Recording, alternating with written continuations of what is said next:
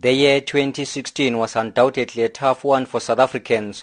It was a year characterized by slow economic growth with unemployment rate at a 13-year high. The latest figures from Statistics South Africa show that unemployment rate in the country is at 27%. But the country remained resilient to even escape being downgraded to junk status. It also recorded an improved economic growth of 3.3% in the second quarter of the year.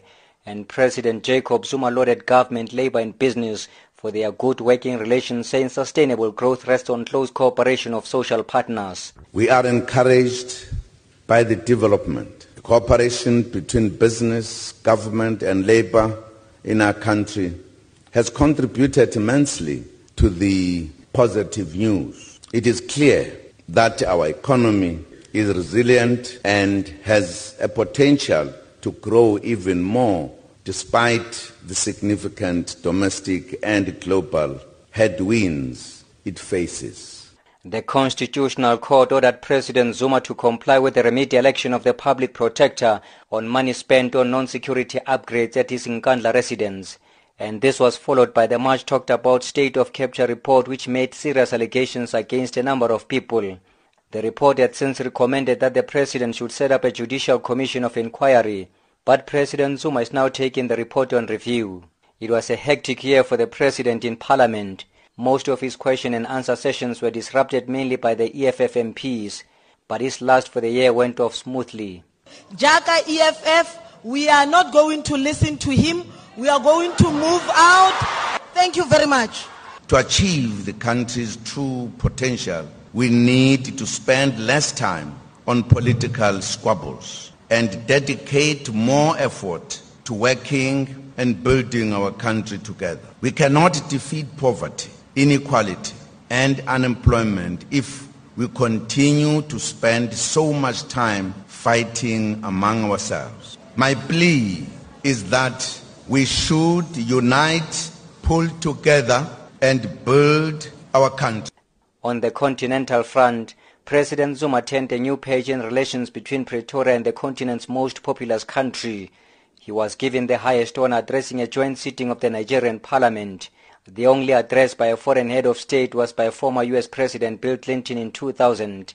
President Zuma says good relations between the two nations bodes well for Africa's development. Our message is that South Africa and Nigeria should unite and work together towards achieving the vision of a prosperous Africa in which all of its citizens benefit from its natural resources. This state visit has given me great hope that Nigeria and South Africa are ready to work together more than ever before in the promotion of prosperity, good governance, peace and security, and a better life for our people. The President continued to maintain ties with countries in the region.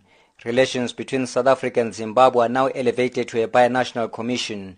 President Zuma said they will work together to ensure that all agreements signed between the two countries are fully implemented.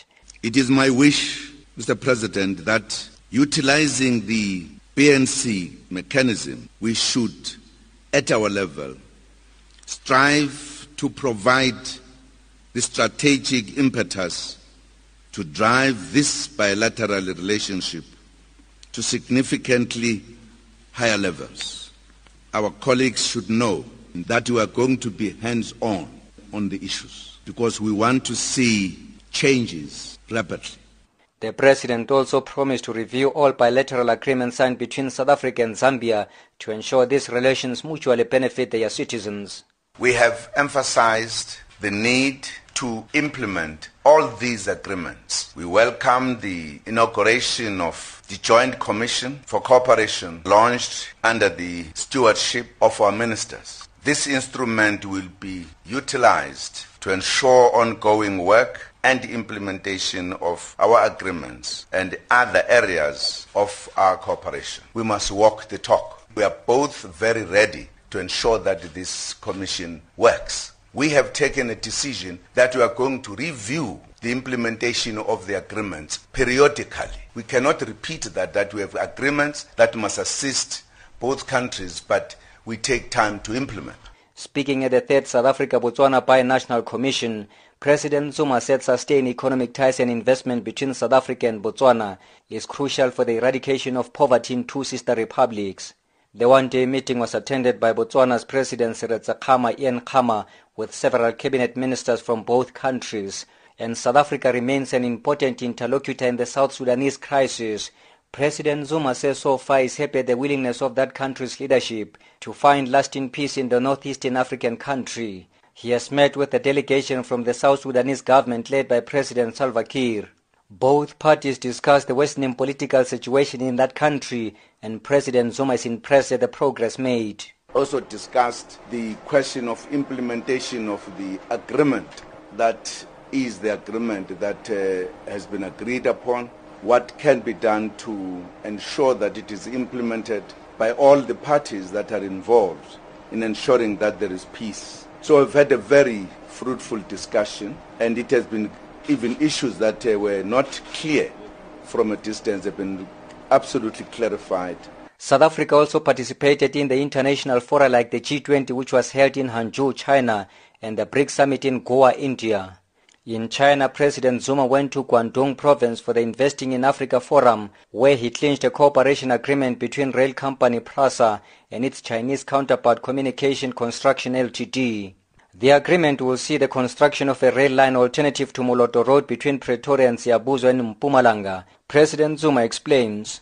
Today, at this investment forum, an important memorandum of understanding is signed between PRASA and the China Communication Construction Company Limited to explore various infrastructure development initiatives. He also paid a state visit to Germany, Europe's biggest economy, as well as France.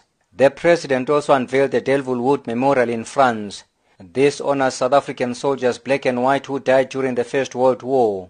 The transformation of the Devilwood Memorial represents a powerful message of reconciliation and provides some redress that will further consolidate the diversity of our South African nation. The transformation of the Devilwood Memorial was therefore necessary to ensure that it would reflect an objective, just, and authentic South African military history, and honors all South Africans regardless of race, creed, or rank.